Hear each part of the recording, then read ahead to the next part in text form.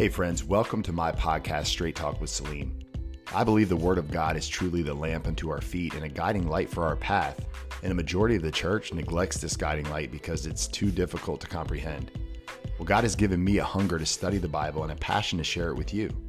My friends, if we don't understand the Word, how can we apply it to our lives and actually live in obedience to Jesus? So join me now as we walk through God's Word and learn the essentials of living a Christ-centered life.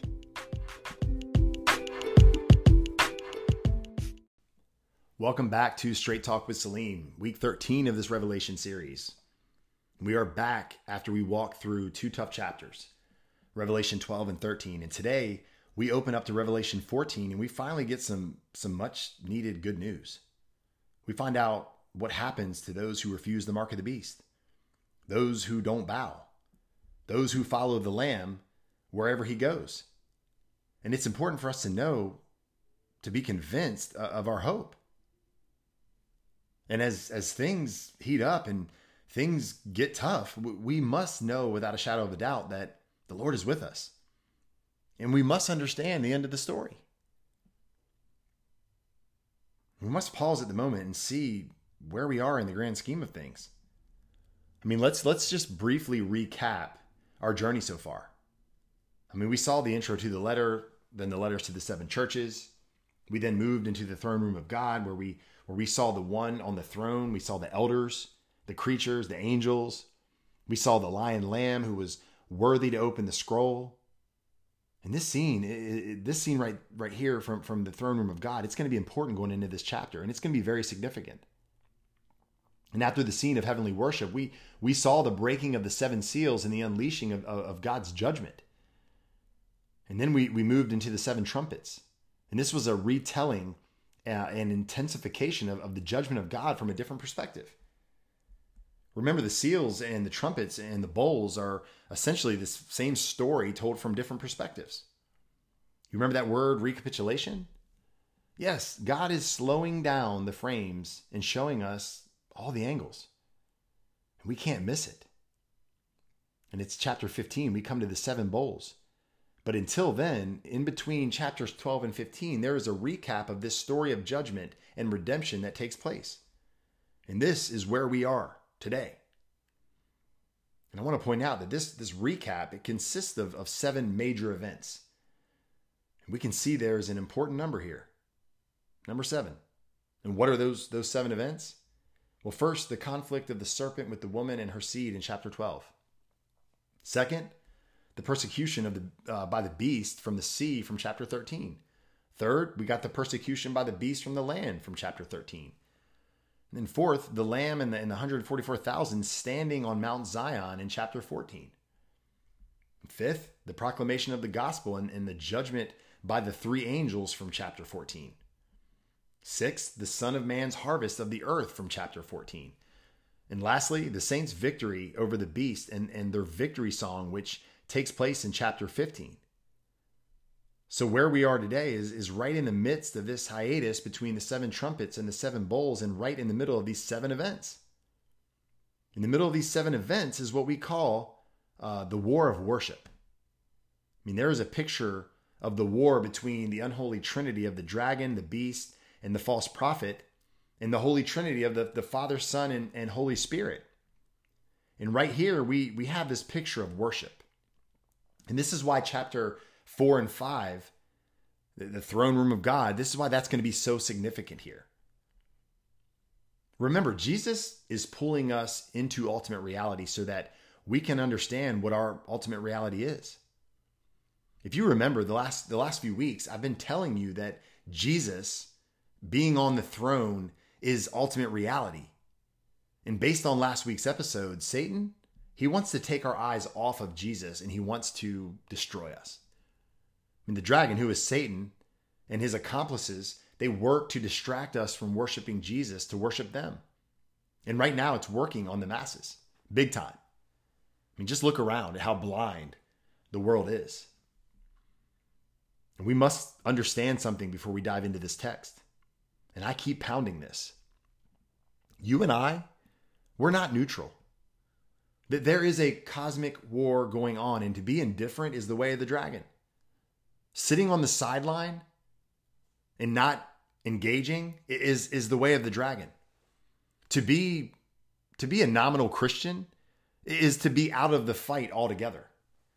Guys, you're on a side, so you got to ask yourself, which side are you on? The way of the Lamb or the way of the devil? Guys, I want to point out that Satanism, the worship of Satan, it's not just candles and pentagrams and children's sacrifice. It's any kind of disobedience to the Lamb. And let me repeat that. It is any kind of disobedience to the Lamb. And this is what John is trying to lay before us.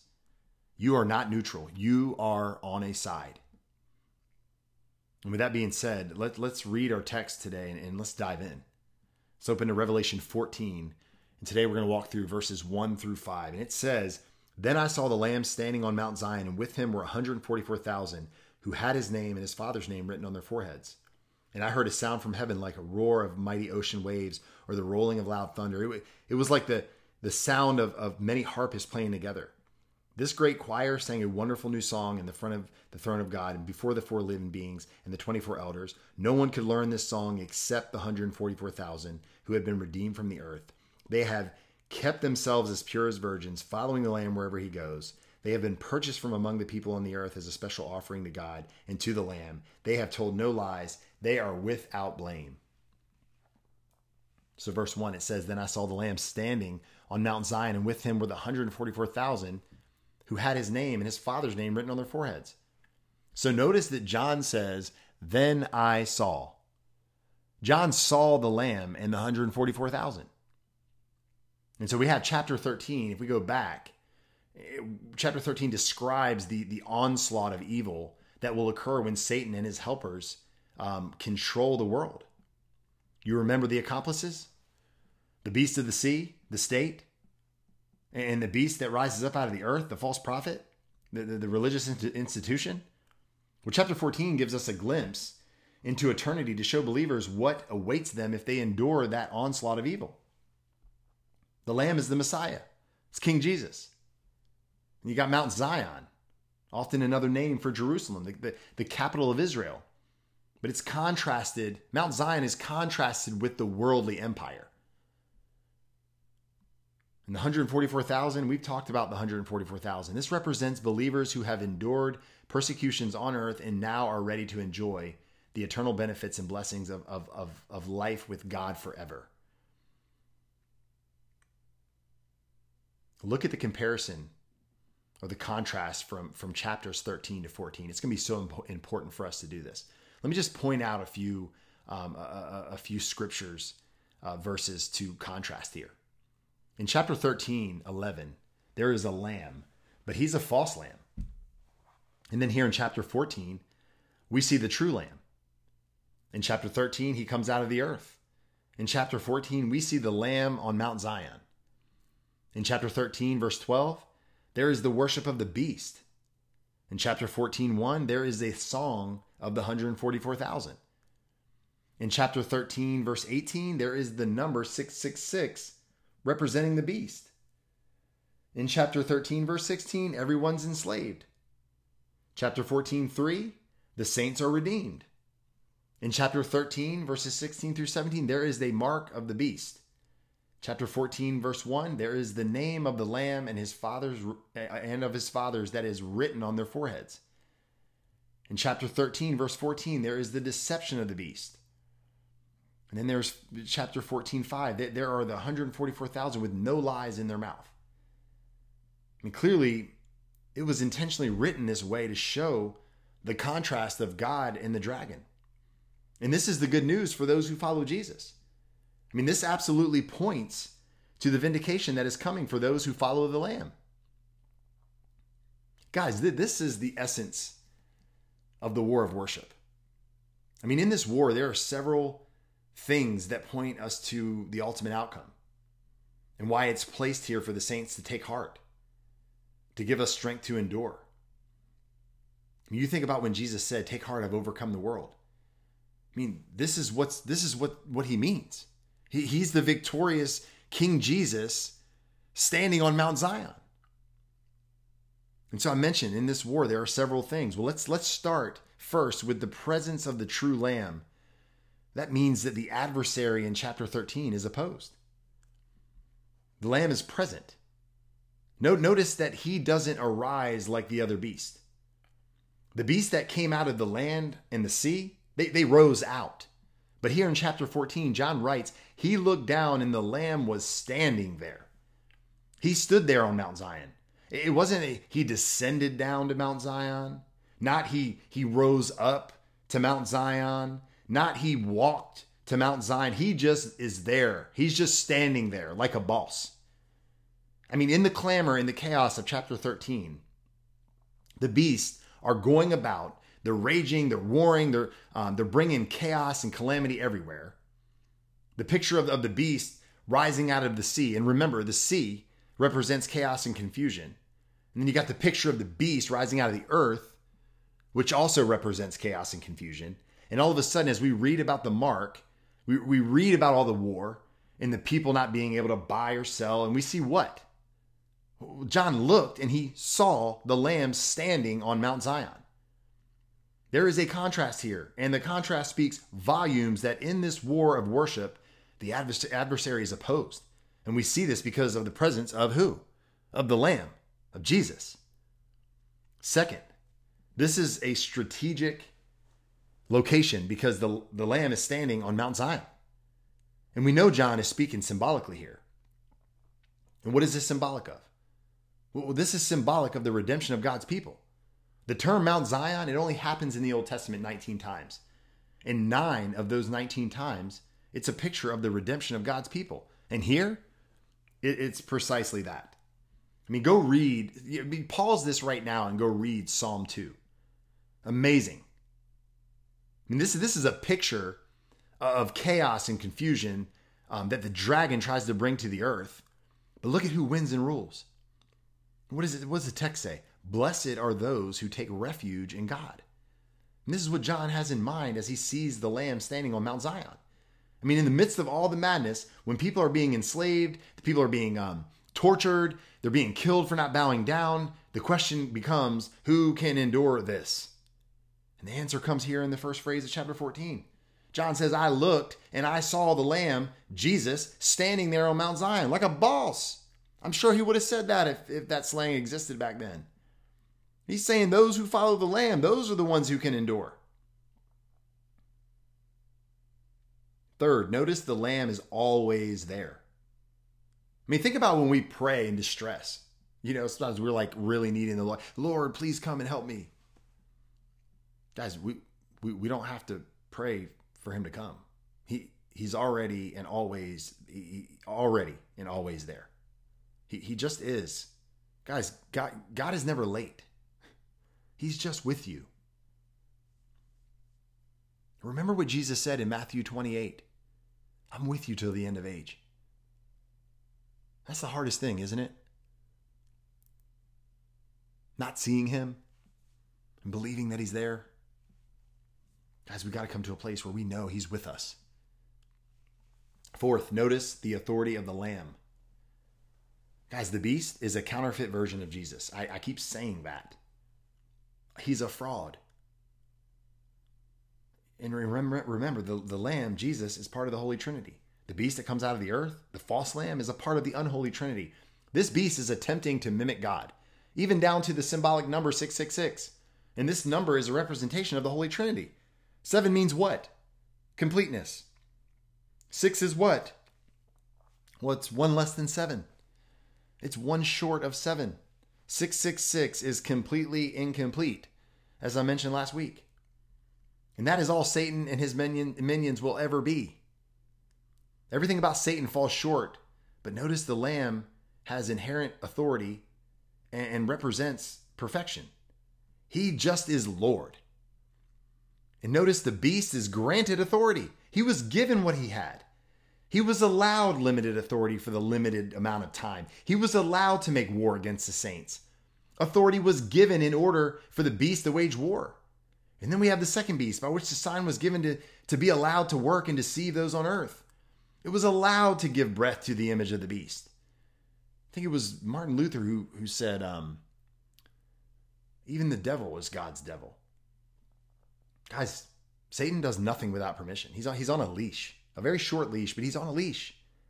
He has no authority of his own. So this should be comfort. Our first comfort that comes to us right now is the fact that the unholy Trinity is merely doing what it is allowed to do in the sovereignty of God. And the Lamb stands there. Jesus stands there like a boss, unafraid, in complete authority. Fifth, notice the mark that points to his authority. The mark of the beast, that's a product of fear and loss. I mean, go back to Revelation 13 and verses 16 through 17. By now you probably know it by heart. The mark of the Lamb is different than this mark from Revelation 13. Guys, the mark of the Lamb, it's a product of faith. I mean, and it's completely counterintuitive. We are in this world. There is a war being waged against the saints. The saints are just being devoured. There's this dragon and this beast and this false prophet, and the whole world is in chaos. And they say, you can't buy or sell without our mark. You can't eat or survive or do anything without our mark.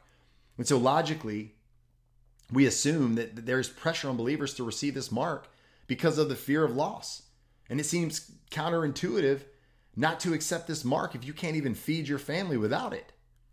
And yet, this 144,000, they don't have this mark of that beast on their forehead or on their hand. What do they have? Well, Revelation 14 says they have the mark of the Father and the Lamb in spite of what seems to be the only way to survive. I mean, this is reminiscent of the seal in chapter 7. If you remember, this was the answer to the question in chapter 6. Who on earth can stand? Through all of you remember all the judgment that was coming?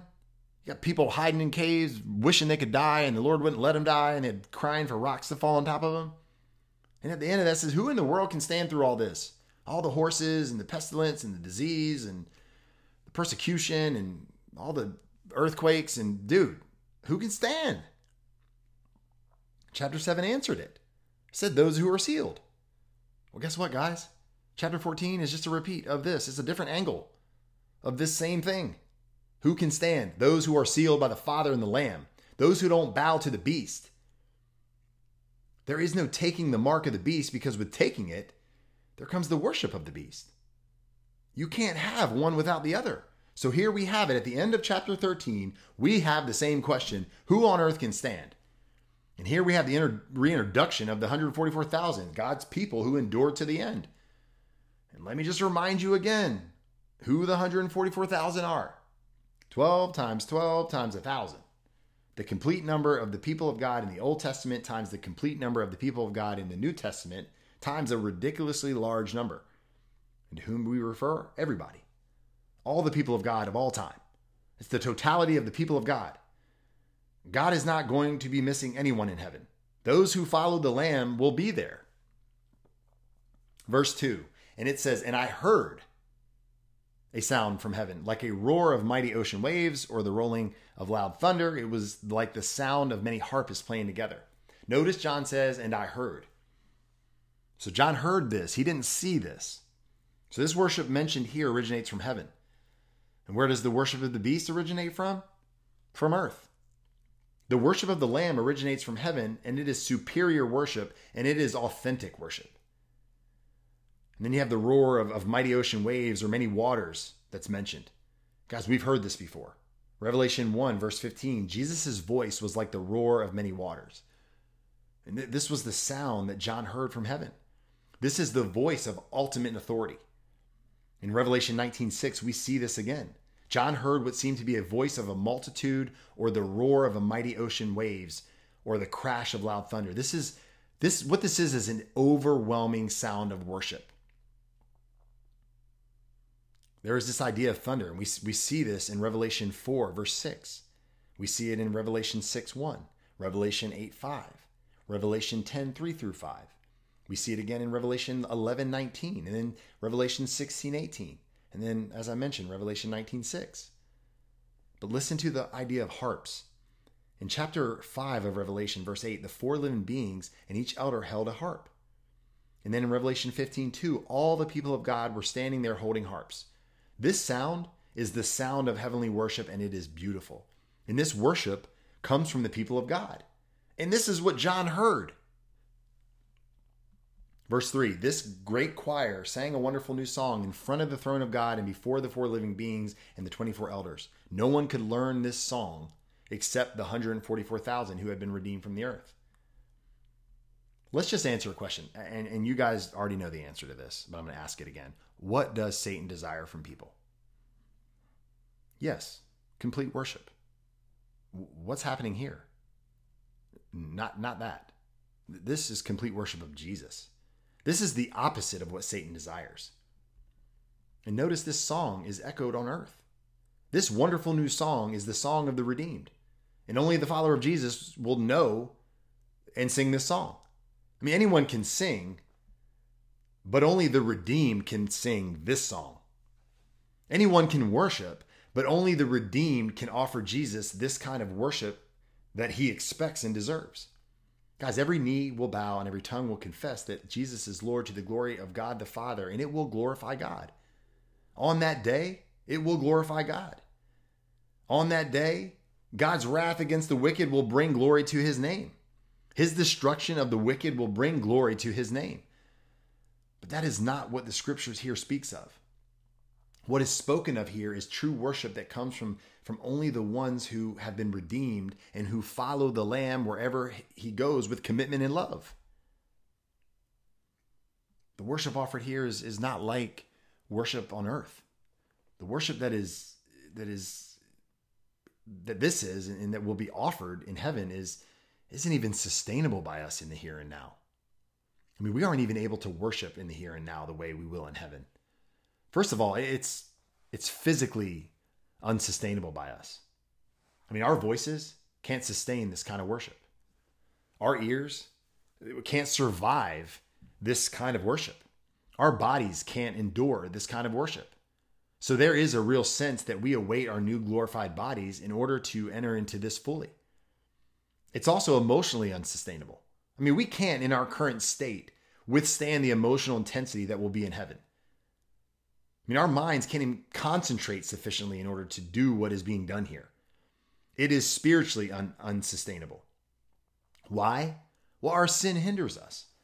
I mean, we're still sinners, and so there's still a sense in which we are tainted and we don't worship God the way we should. I mean, so often we worship God out of our own selfish indulgence. We want it to be for us, what we like, our preferences. Why? Because we're sinful.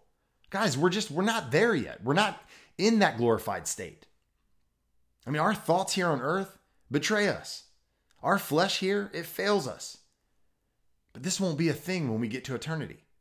Just know the worship we're talking about here is far and away more than anything we've ever experienced in our lives. So we know that the only worship that is authentic enough and genuine enough and good enough is the worship we will give God in heaven. We aren't even worthy here. What we offer God here is a joke. And luckily for us, he is merciful and he's gracious to love and guide us through it. And let us be reminded that God tells us how to worship. We don't call the shots on that. We don't invent that. Notice this isn't a bunch of people in their own effort trying to outdo each other. They learned this song from the Lamb. This ability was granted by Jesus. Verse 4, they have kept themselves as pure as virgins, following the Lamb wherever he goes. They have purchased from among the people on earth as a special offering to God and to the Lamb. And here we see the followers of the Lamb, and this shows us that the adversary has failed in his war of worship. And let's just notice the description of these followers. They're as pure as virgins. I mean, what does that mean? I mean, do we take this literally? I mean, if we're taking a literal approach, we'd have to admit that this is 144,000 ethnic virgin Jews. I mean, is that even possible? No. This is not at all speaking of people who've never had physical intimacy. I mean, if we put this in its context, it's clear what's being referred here. Go back to Revelation 2, verse 20. Jesus calls out the church of Thyatira for doing what? For following the ways of that Jezebel figure and her practice of sexual immorality and idolatry. Let's look at the connection. I mean, what is Revelation 13 all about? Idolatry, the worship of the dragon, the worship of the beast, the worship of the false prophet. It's idolatry. And so the idea of sexual immorality and idolatry are compared and contrasted frequently in this book. And it's happening right here again. The 144,000 that have kept themselves pure are the ones who haven't given in to this sin. They kept themselves free of this worship of the beast and kept themselves pure. Look at Revelation 17, 3-4. Look at the woman in this description. This is a picture of the great beast. This woman held a gold goblet full of idolatry and obscenities and impurities and what else? Sexual immorality. Babylon the Great. Look at Revelation 17, 6-7. This woman, the beast, was drunk with the blood of the saints, the witnesses for Jesus. They were devoured by her because they failed to bow down to her. So we see clearly here that John is not speaking directly about sexual morality, but instead idolatry. When we are called pure as virgins, it means we have followed the Lamb and have refused to take part in the worship of the beast. Those who are pure as virgins are the ones who have not engaged in the idolatry that Revelation 13 speaks of. They have not defiled themselves by worshiping the beast. Friends, you have to hear me on this. Keeping yourselves as pure as virgins is to stay faithful to Christ and not bow to this evil world system. And how are you currently doing with that? I mean, how many of us can answer this question honestly? I mean, what are the idols in your life that need to be put to death? I mean, I have mine. And the Lord's dealing with me on this. I mean, my family, money, physical fitness, control, my pride. The list goes on, but the good thing is I'm aware of it and I'm getting help. I'm getting the help I need. And the question for you is, will you do the same? Notice the 144,000 are faithful followers of the Lamb. I mean, this is a beautiful picture. I mean, there is a contrast here. I mean, look at Revelation 13:3. One of the heads seemed to be wounded beyond recovery, but the fatal wound was healed. The whole world marveled at this miracle and gave allegiance to the beast. Now what is happening? The 144,000, they follow the Lamb wherever he goes. I mean, this is the only reference to discipleship and following outside of the Gospels and Acts. I mean, this is a distinctive picture of worship. I mean, notice that we have not left the idea of true worship.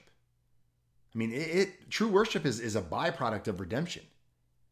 And so often we associate worship with singing or what we do on Sunday, when in this text, true worship has everything to do with following the Lamb. I mean, the people of chapter 13 were following the false lamb. These individuals here are following the real lamb. I mean, this is a byproduct of their redemption, and it is a fruit of their worship.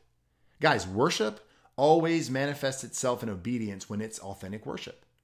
If we're not walking in obedience, then we are not really worshiping. And what is typical of our Christian culture? Lord, we gather here to say that you're worthy. We sing that you're worthy. We preach that you're worthy. We gather around your table to say that you're worthy. And then we want to leave and live in a manner that is completely contradictory to everything we just said. And we call what we did authentic worship. No, that's hot garbage. And it's unacceptable. I mean, let me repeat myself. Authentic worship always manifests itself in obedience. In this war of worship, the adversary has failed mainly because these individuals, the 144,000, the complete people of God, the followers of the Lamb, are pure. They haven't given in to the idolatries and they follow the Lamb wherever he goes. They mimic the Lamb and whatever he does. They look like Jesus. They're little Christ. And we must understand the tenses of worship. I mean, as true worshipers, we must worship in 3 tenses. And let me explain. There is the past tense of our worship. So we praise the Lord for who he is and what he's done. And when we worship, we always look back at what's been accomplished. That is an essential part of our worship. There is also the sense in which we look forward in anxious anticipation. And so we worship the Lord and anticipate his return, anticipate our being with him forever. And there is the present tense of worship. How the worship of God in the here and now impacts and affects our life. Let me give you a few examples. Let's look at baptism. Let's look at the Lord's Supper. Let's look at those two. They are important aspects of worship. These are the 2 ordinances that the Lord left us. What do we do in baptism? We look back. Why do we dip a person in water? Well, there's a picture of Christ being buried when he died.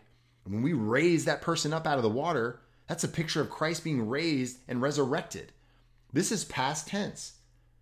But this is also part of, there's also a part of this that's future tense. What do we look forward to? Well, this person that's being baptized is also going to die. And when they die, they are going into the ground just like they're going into the water. But because Christ has risen, they will too rise someday. And what about the present? Well, I am right now being buried to my old life. And I'm being raised to walk in newness of life in the here and now.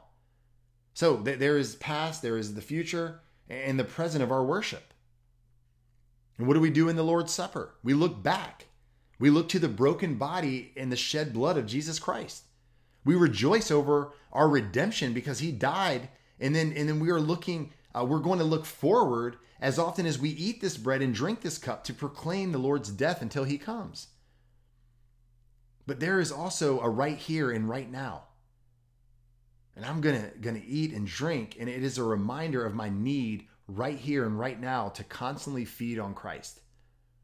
This picture of following the Lamb wherever he goes is a picture of this present impact of our worship. Guys, are you seeing all of this? I mean, we must get away from the thought that our worship is putting on a song and raising our hands and singing. I mean, guys, worship is more than a song. Worship is a lifestyle. We must worship Jesus in all areas of our life, all day, every day.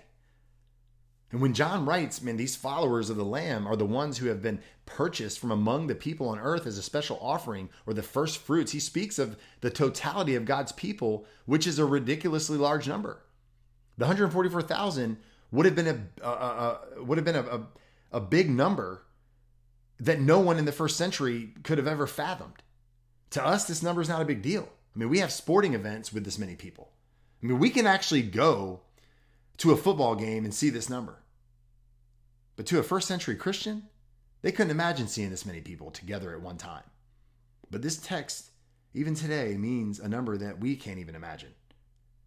There is going to be a ridiculously large amount of people in heaven. There will be more people redeemed than we think. And we all underestimate this number. You contrast this to what happens in Revelation 13, verse 15, when they worship the beast for a limited period of time. So verse 5, to finish this up, they have told no lies. They are without blame. Notice these followers of the Lamb, they're truthful. And notice another truth that shows we are not to take this literal.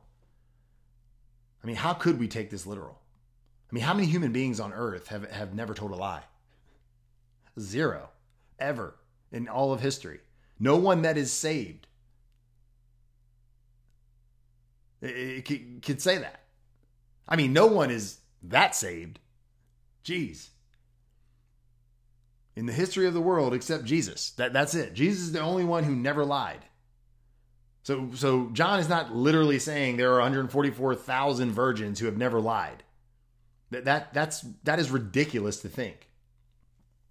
And before you start saying that John is referring to what salvation will be like after the rapture and all of this nonsense, no. He is not being literal. All have sinned and fallen short of the glory of God. So what is being referred to here? Let's answer the question. We have another contrast. Look at Revelation 13:6. What does it say? And he spoke terrible words of blasphemy against God, slandering his name and his dwelling. That is, those who dwell in heaven. The beast is blaspheming. And all who worship the beast do what? They blaspheme God. What does it mean to blaspheme God? To lie about God. To lie about his nature. To lie about who he is. To speak against him. And to say what you ought not to. And what is the contrast here? God's people? The followers of the Lamb, the 144,000, they speak truth. They don't blaspheme God. Huge contrast here of those who follow the beast and those who follow the Lamb. So in this war of worship, it's clear that the beast has failed and the Lamb has succeeded. It is clear that the beast has lost and the Lamb has won. And Revelation 14 is here to encourage us. And we need this encouragement after we walk through Revelation 12 and 13. Revelation 13, it just looks bad. And it doesn't just look bad, it looks terrible. The beast gets to war against the saints. We're dying. We can't buy or sell or work or eat. The world hates Christians.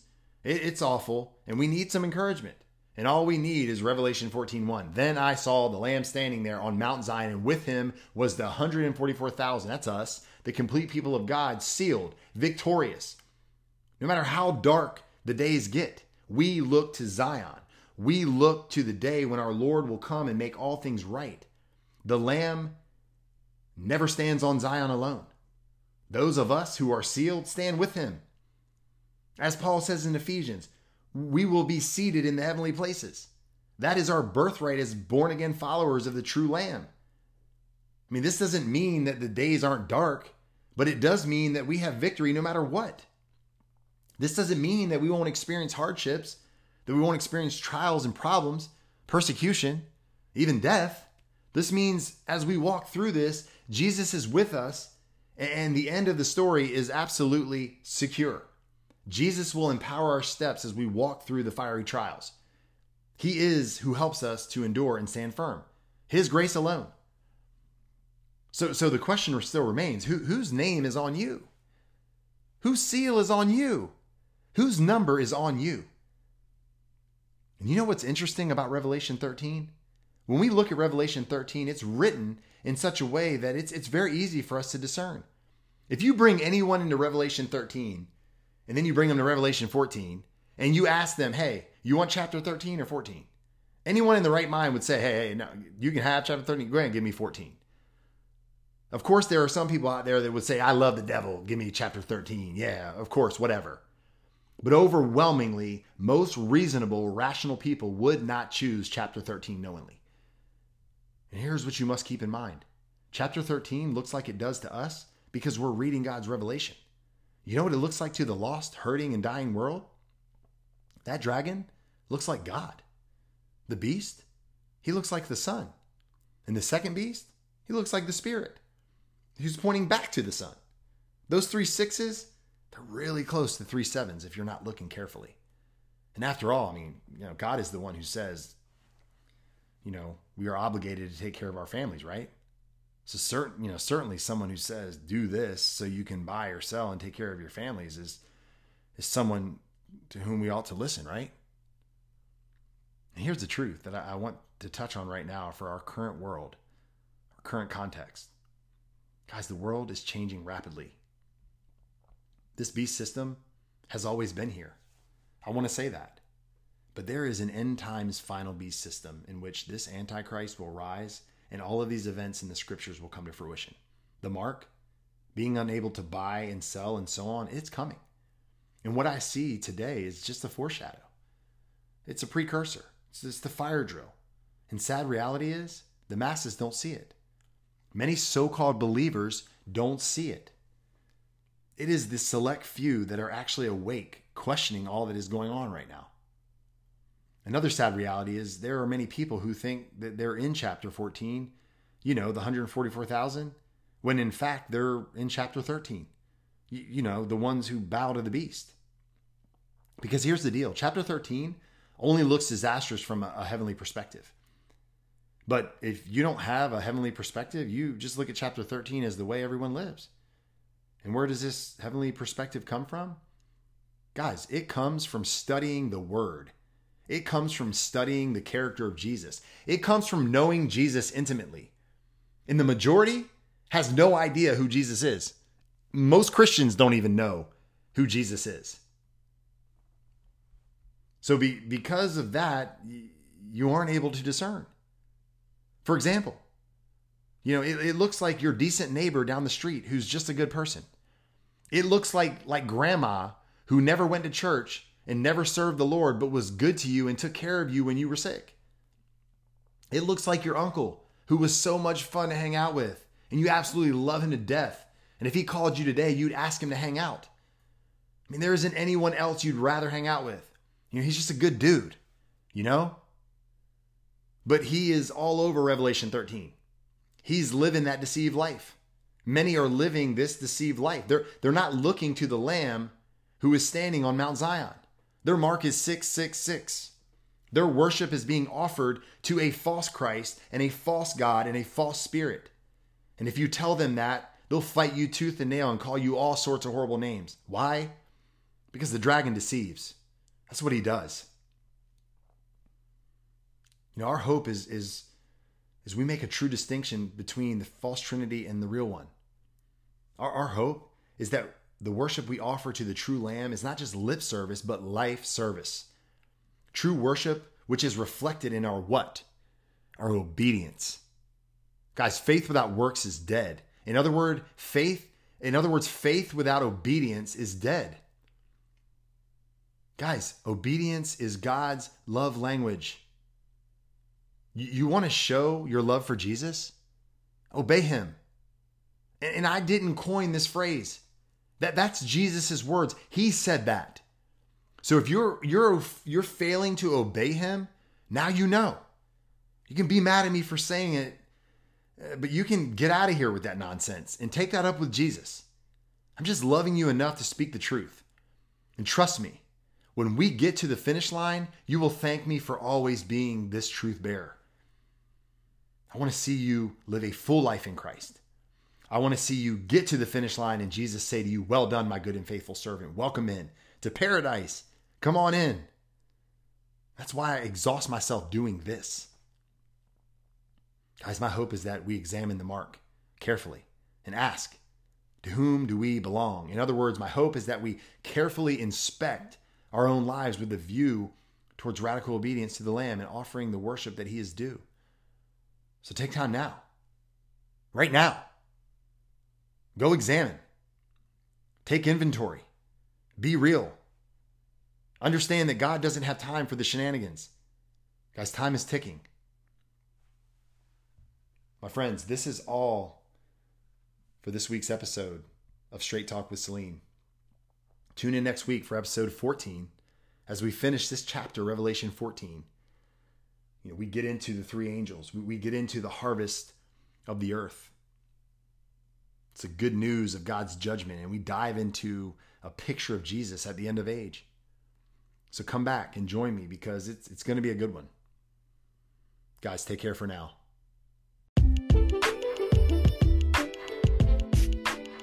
My friends, thank you so much for joining me on this week's episode of Straight Talk with Salim. Remember that I love you with the love of Christ, and I implore you to just passionately pursue Jesus with everything you have.